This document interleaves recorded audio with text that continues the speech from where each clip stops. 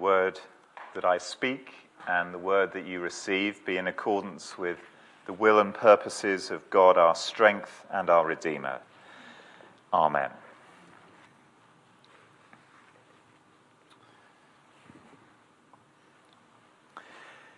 Our children are now mid-teens, and some time ago I realised that the tables had turned with regard to parenting, or at least certain aspects of it.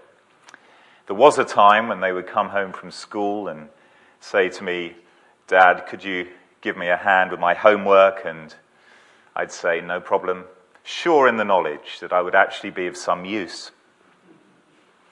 Sadly, those days are now past, and if they should ever utter words that resemble that, my heart sinks as I gaze at maths equations that I have absolutely no idea of interpreting. And it's not only academic stuff where really the tables have turned. It is, of course, also in other areas of life, such as technology. I think we reached the absolute lowest point recently when my wife and I were watching or attempting to watch television when we realized that we didn't actually know how to turn it on without the assistance of our 15-year-old. I did actually take some comfort when I was reflecting on this afterwards from a historic memory of my father having exactly the same problem about 30 years ago, and indeed coming to me for advice as to how to operate the then newfangled video recorder. Or was it cassette player? So perhaps it's always been thus. Anyway, increasingly it feels to me that much that is hidden to me in life is actually revealed to them. I think in truth this started a long time ago, because I've got a historic memory of our son when he was about, I suppose, 2.5, frantically calling out to me, "Dad, Dad, come, come." And I wondered what on earth had happened, what drastic thing had occurred. Well, he was simply wanting to draw my attention to a cloud formation in the sky. Look, the colours, the formation had amazed him. And then I remember when our children were young in the garden also, those frantic, urgent words, "Come, come, look." What was it? Was it an unexploded World War II bomb? After all, we were living in Coventry at the time. It was, in fact, an ant. They were 2. They were 3. Ants were amazing.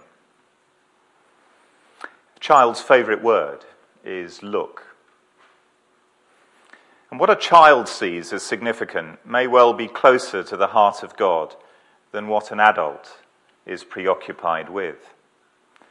And if we think along those lines, then perhaps such reflections can offer a way into Jesus' rather startling words in Matthew 11, verse 25.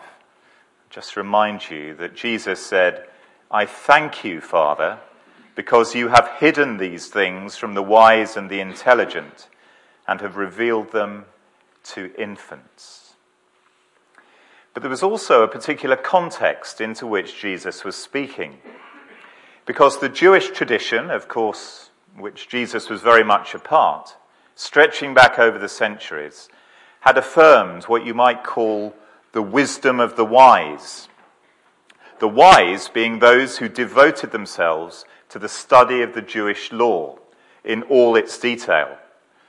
We have, of course, large chunks of Jewish law in our Old Testament scriptures, but there was an awful lot outside what we now know as our scriptures that came under the umbrella of the Jewish law. You could spend a lifetime studying the minutiae of the law. So, effectively, you needed to be a religious scholar, trained in languages and literature, to have detailed knowledge, not only of the law, but also, and here's the real point, by extension, of God himself. And you would pass on that knowledge of God to those willing to listen to you, to those willing to be taught by you, sit at your feet. It is this understanding of wisdom, this pathway to God, that Jesus effectively blows up in a single sentence. He detonates when he speaks of God having hidden these things from the wise and the intelligent and revealed them to infants. And of course, you may be remembering now that it was the religious leaders and teachers of his day that Jesus came into the greatest conflict with. The fundamental reasons for that was that Jesus had a very different vision of God and of what God requires of us than they did. And also that he claimed a unique authority for this vision of God, an authority which flowed from the intimacy of a son's relationship with his father. Matthew 11:27. All these things have been handed over to me by my Father, and no one knows the Son except the Father, and no one knows the Father except the Son, and anyone to whom the Son chooses to reveal him. That was Jesus' authority, his intimate relationship with the Father. Jesus is, of course, our ultimate window into God. And what a beautiful window it is.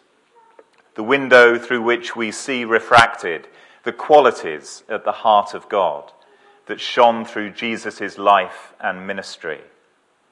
The love, the compassion, the healing, the forgiveness, the wisdom. It was those qualities refracted in the life of Jesus that drew the crowds, of course. The crowds were made up of people who were certainly not religious scholars, who were probably mainly illiterate. In some ways, you could say simple, but who were very wise in the most important ways possible, namely that they knew their need of God, and they also knew that Jesus was the real deal. And there's a direct link there between those people who came, who wanted to come into Jesus' presence, and those who are making their statement of faith and commitment today. In your various ways, you know and acknowledge your need of God, the need for God in your life. And you also have come to recognize and acknowledge that Jesus is the real deal. Because in Jesus' day, just as today, there were many, many competing authorities. There were many, many people who claimed all sorts of things for themselves in terms of being prophets or indeed messiahs, people who had a hotline to God. Judea at the time of Jesus was rife with them. And similarly, of course, in our culture, there are multiple claims on truth. Not only competing religious claims, but also the claims, if you like, of secularism. Those crowds that came, particularly those who became his inner circle, those who became followers, disciples, knew that Jesus spoke and acted with a unique authority and power. People are often put off making a step of faith and commitment, such as baptism or confirmation, by a fear that they do not know enough about the Bible or the Christian faith. And of course, a foundational understanding is essential.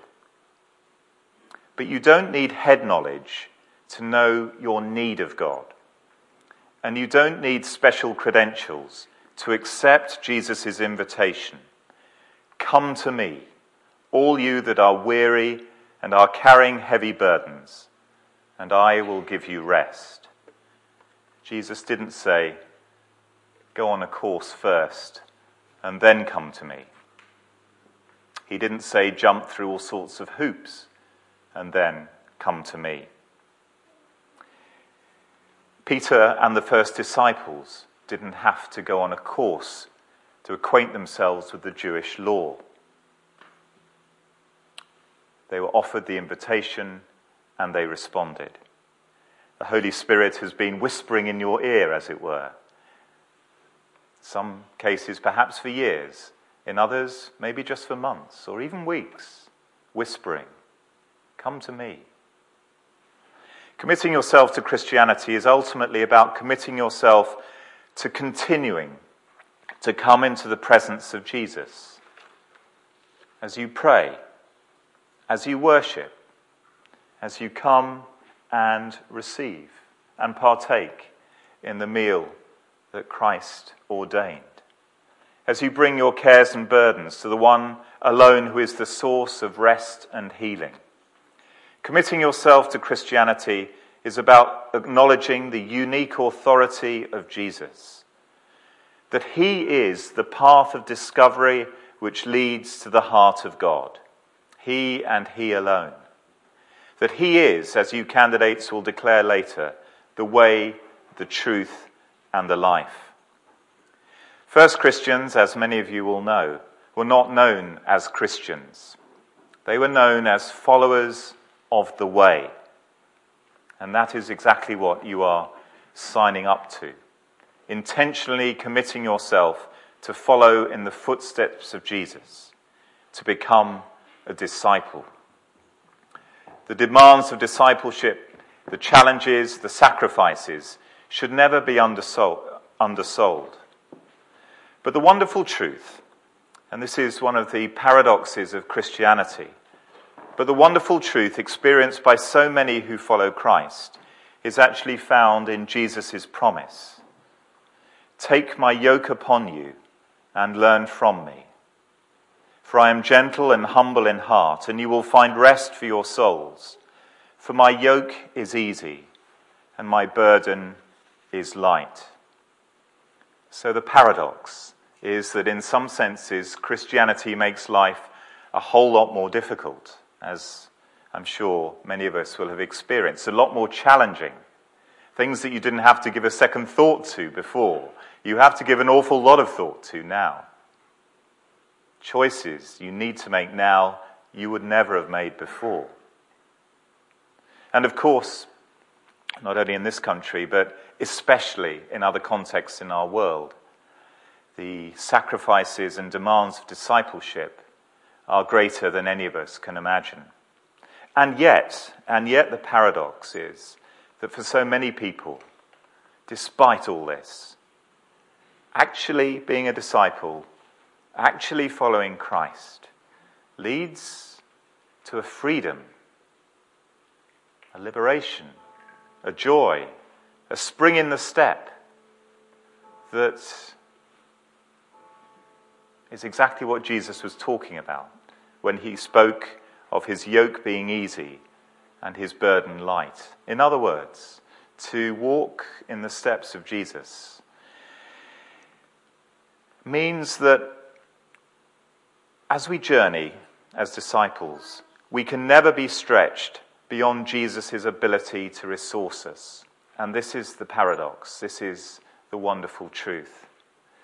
As long as we understand his invitation, "Come to me," not as a for one day only special offer, but as a constant invitation to renewal and refreshment. So if our walk with Christ is a daily walk of discipleship, a daily walk of prayer, a daily walk of seeking to do what Jesus would do in the decisions we make and the choices we make, we will find ourselves strengthened for everything that is asked of us and never stretched beyond Jesus' ability to resource us. And so that is my prayer for you, that you will know the joy, the freedom, and the fulfillment of a life in Christ, and that you will walk with a spring in your step as you seek to follow in his footsteps. Amen.